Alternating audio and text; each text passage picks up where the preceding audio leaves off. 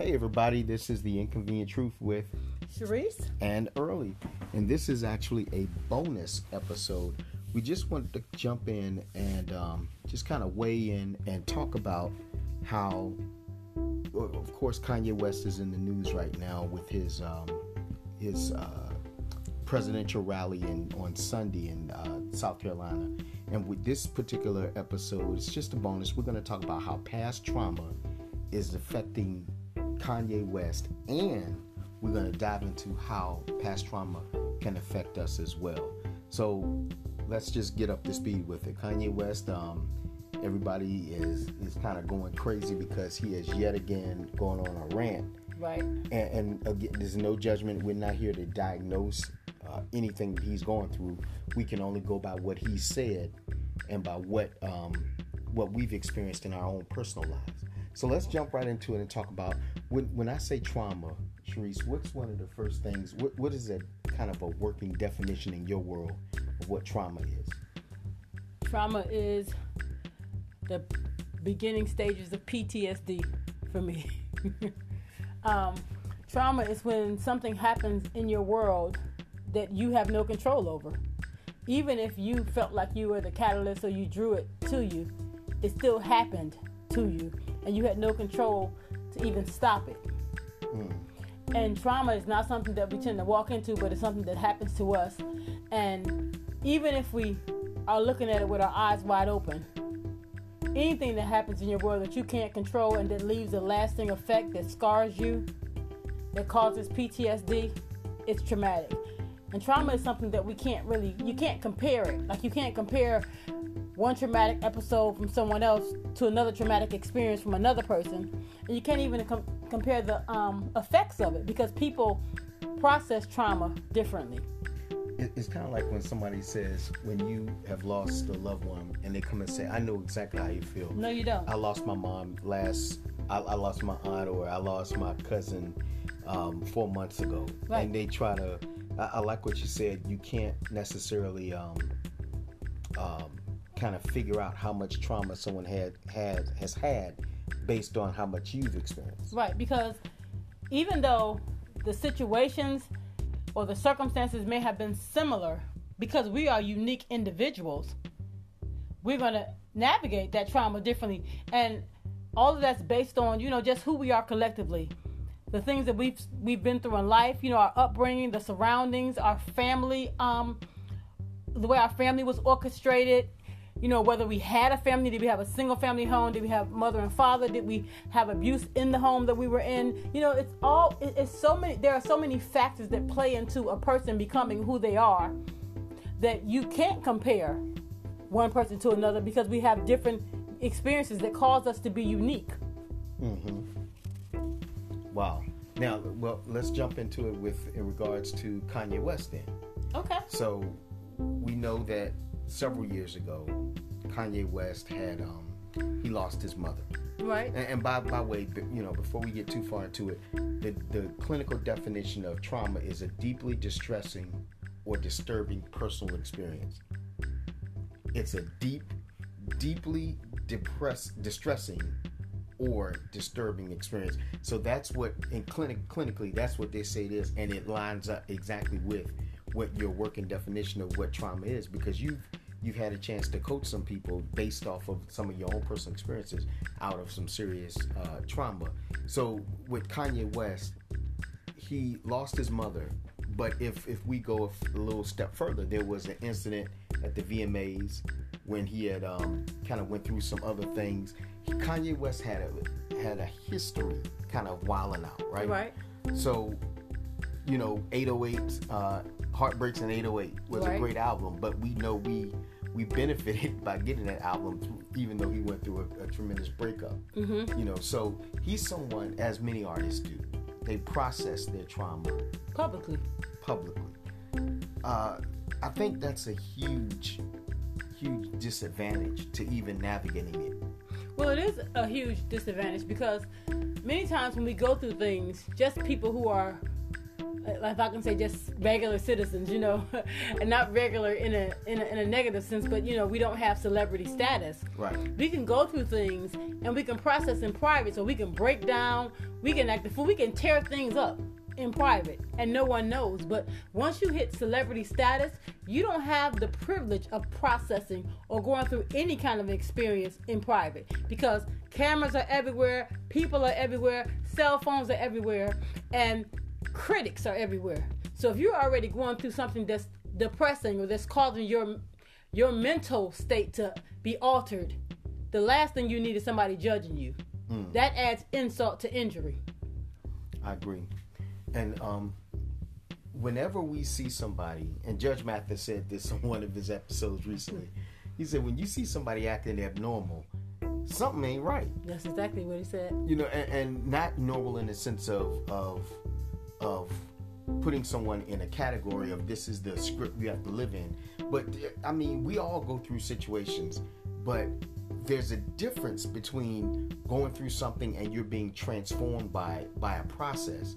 There's a difference between that and when you're going through something and you go through a mood swing. Yeah, I mean, like, not to go into go to any depth of it, but during that episode, there was a woman who was 45, and she reacted to a situation as if she was 14, which was where she had her first traumatic experience when she said she buried her kid or something. But she reacted to something that a normal or a person who was mentally stable 45-year-old would not have responded in that same way.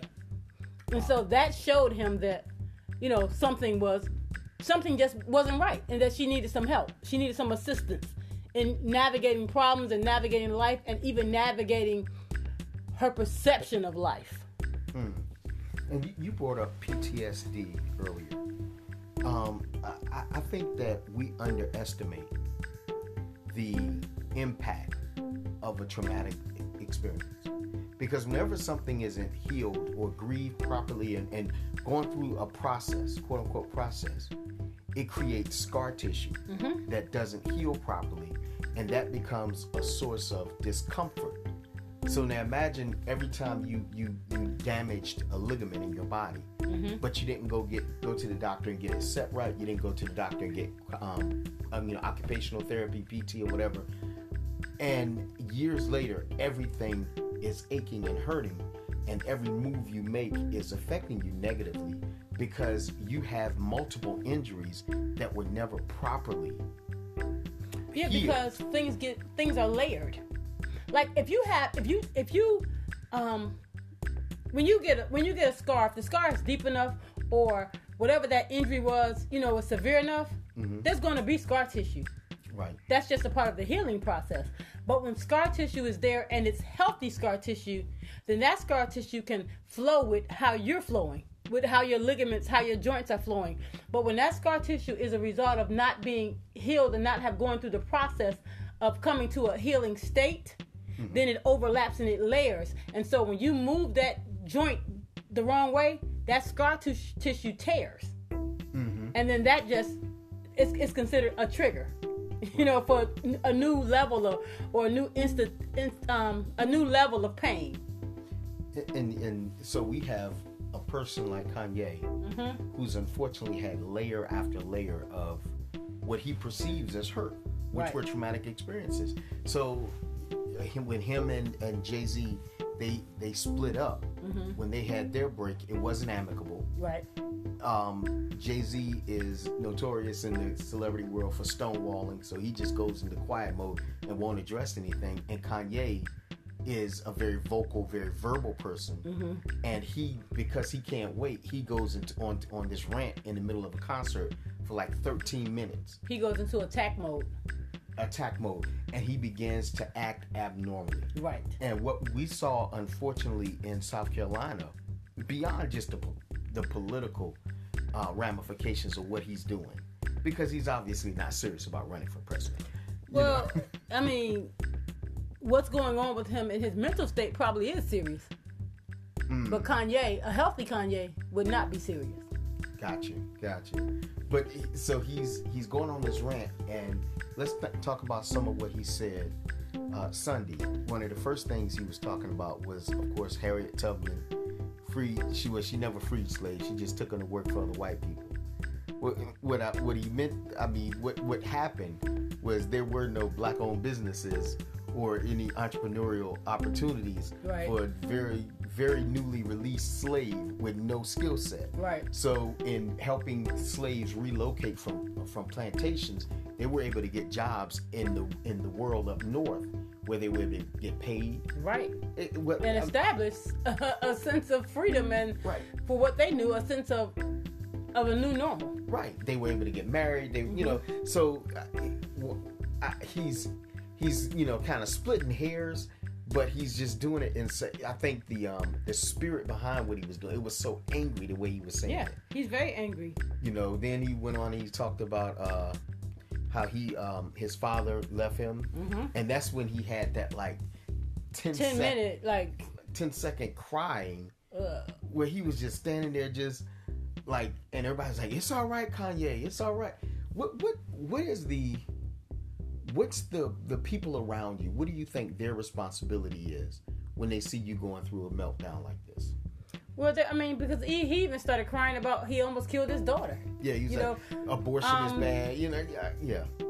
Well, the people that are around you, they have the responsibility of helping you get help.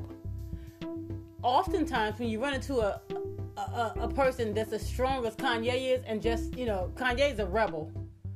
Anyway, it's harder to get those people to understand that they need help, because someone who has mental illness and they're off their meds, they don't really know that they need help. And because they have all these different voices talking to them, they become extra paranoid. So even the family members that are trying to help them, because I know that the Kardashians, especially Kim, you look at just the internet, she's been getting a lot of heat for allowing him to do what he's doing. But Kanye has always done what Kanye wanted to do. Because if Kanye didn't do what Kanye wanted to do, there's no way in the world he would have ended up on a stage taking an award from a teenage girl. Taylor Swift. Yeah. Taylor Swift. And because Kanye just walked up on the stage because, hey, I'm Kanye, I do what I want to do. So can you imagine just some of the stuff that is going on in their home? Wow. So of course, it's their job to try to get them, to get the help that they need. So, outside of calling the police and having them 502s, I don't know what else they could do. And, and I've made no secrets about my struggles and challenges with depression. Thank God I've never had a manic episode like Kanye, but I know what it's like because the medication does make you feel better. And the challenge with that is, in your mind, if you're not careful, because you're feeling better, then I don't need as much medication. Right. Because the medication is doing what it's supposed to do. Yep. That's when you need accountability, and you need people in your life who are willing to set boundaries with you and say, okay, until the doctor says so, you don't get off of this. And the sad part is Kanye has joked about in not some taking of his meds when it's time to do a new project. He likes the edge that it gives him. And that's a problem, because there are too many people that see that and go, wow, maybe I don't need meds either. Right. And now you got this chain reaction. But, when you talk about people that are celebrities, I imagine it must be really hard to tell somebody with that much money what to do. It is hard to tell someone, not even just with that much money, with that much attitude. We're talking about Kanye West with the attitude and the intensity of his attitude. Of course it's difficult. And then of course, with the money that he's surrounded by yes people. Yes. Exactly. So whenever anybody is surrounded by yes people, they are on a quick path to destruction. Why do you think so? Because people need people in their lives to serve as a buffer, accountability. Hey, this is the roof. When you come up against it, you hit the roof, and they help push you back down. And so if there's no one in your life to tell you, hey, you're going too far. Hey, stop. Hey, there's danger ahead. Hey, pull back. Then you're just left to your own devices. And I'm talking about not just for someone who's mentally, not as stable as they could be. I'm talking about for even people that are healthy. We all need accountability. We all need those boundaries, because we all have blind spots that we can't see from some certain angles and positions in our world. That's good. And I think it's unfair to constantly, I believe that society is giving Kanye a cop out, like when he went crazy in TMZ. Slavery was a choice. You know, while he has deeper meanings to what he's trying to say, I think he gets lost in the minutia of it all. But we tend to say, well, you know, Kanye wasn't right when, you know, after he lost his mama. But let's kind of switch gears, because there's another celebrity, Tamar Braxton, and before we dive in her, let's take a couple of minutes and just shine light on the Black community and its taboo relationship with mental illness. You know, and I believe that the Black community, first of all, has been, it's been a taboo subject for a very long time. And primarily because the Black community has been judged for so much, they don't want to add anything else to the plate. So we've already been judged for this, judged for that. God, don't let the world think we're crazy too. You know what I mean? That's the reality of it. But I think that as time has progressed, and especially with Kanye coming out, when he came out and said, hey, I'm bipolar, you know, I have bipolar disorder. You know, when he starts talking about those things, it made mental illness a little more, it normalized it for the Black community a little more, and people started opening up about those things. And you heard even other celebrities saying, hey, I deal with depression, I deal with this. So it has been taboo for years, but I want to say that it's getting better. Thank God. Right. Because we were having lunch with a friend of ours who just happens to be white, and she was talking about the disparity of mental health in the Black community. And I kind of chuckled. I said, that's because our parents was like, oh, you're not crazy, you'll be all right. Or at school calls and said, hey, you know, Miss Jackson a little early is having some trouble in school. She was like, oh, I'm gonna give him some help. Yeah, I got some help for him. Yeah, and we just kind of, and then every family, not every family, but most families had a couple of relatives that, you know, if they stayed with someone, they were adults, you know, in their mid-30s, late 30s, whatever, and they lived with your aunt. Right. And they just stayed in their room to themselves. Yep. And they was like, leave him alone. You know he ain't got no sense. And so they kind of swept it under the rug. Swept it under the rug, you know, take your Uncle Jeffrey a plate. He back there in the back. And he never comes out. But that's a problem with that. That's a problem with that. And it's wild, because it's kind of a oxymoron, kind of, because at the same time, when, say, little early, since we're talking about little early, you were in class and you were doing certain things, your parents weren't going to put you on any medication so that you would be on medication for the rest of your life. They said, hey, I got the medication and it's strapped. And for real, once your father said, hey, I got this, you went to school and somehow or another you managed. You managed until you couldn't manage anymore. Yep. And I remember I was going to junior high school with this guy, and he went buck wild just in the middle of the day for no reason. Somebody was messing with him, and he just snapped. And it was like a rubber band. He was never the same again after that. It was like it popped. He was, and you know, to the last time I saw him, we were like, it was like right after I joined the military.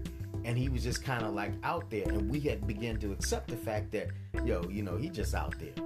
And you wonder, what place in society was that person able to find? Because one, you're coming from the projects where healthcare is already sparse, you know, and then you add mental health issues as a added layer of, you know, kind of disqualification. You wonder where that person could have went, or how they could have survived. How they survived. Yeah. And I mean, but we had to, just as a people, we had to survive so much that somehow or another they managed. And even though it wasn't the best ordeal, you know what I mean? They managed. And again, some for a longer period of time, some for decades.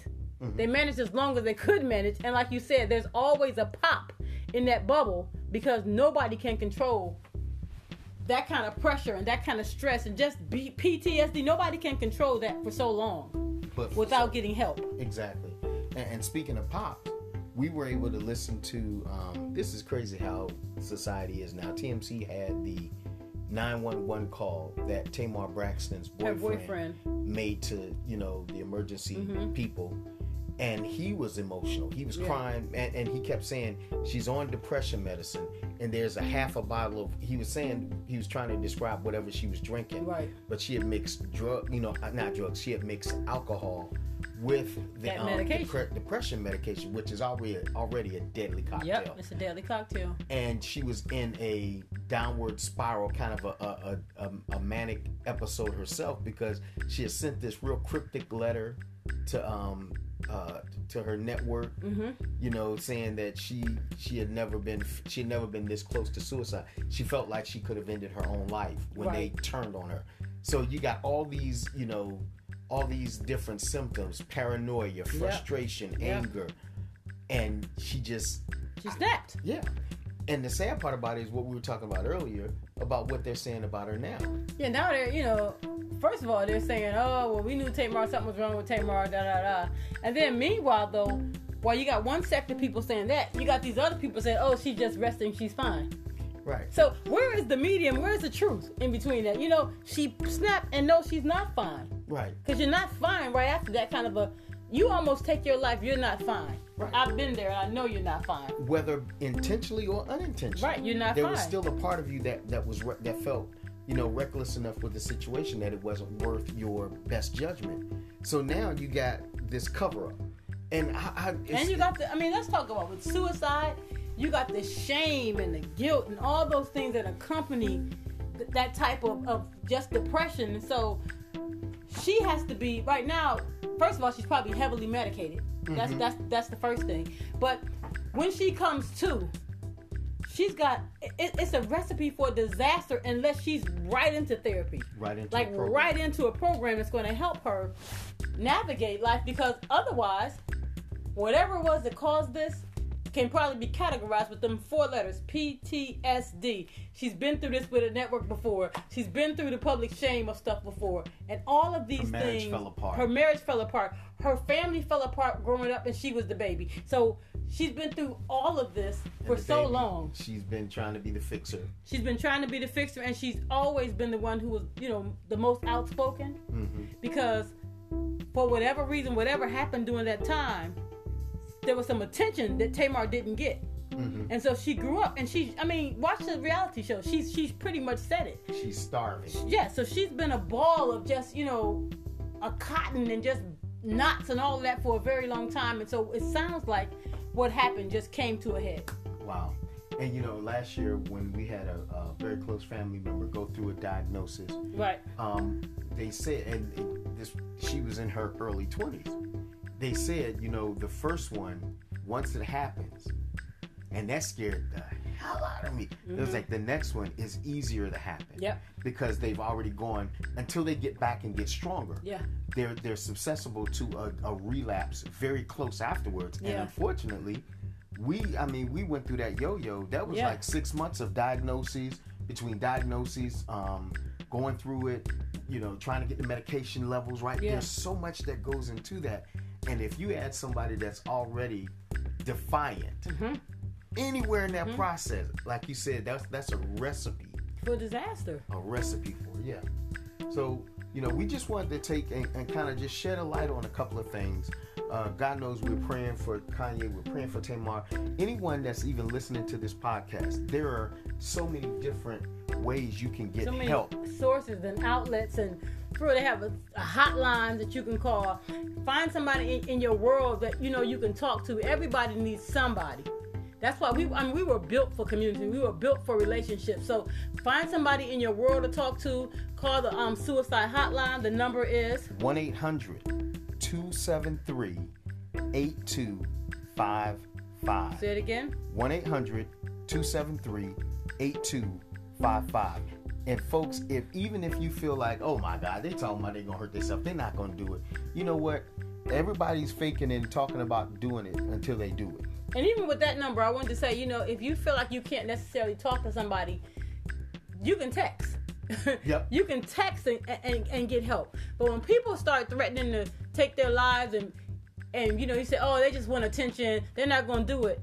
Even if they have to prove you wrong sometimes, they'll try it. Exactly. So if somebody threatens that, let them be mad at you later. But as a friend, as a loved one, you have a responsibility to make that call to get them some help. And just before we're out of here, if you are someone you love needs a crisis counselor and you don't feel comfortable calling, you can text the word HOME, HOME, to the number 741741.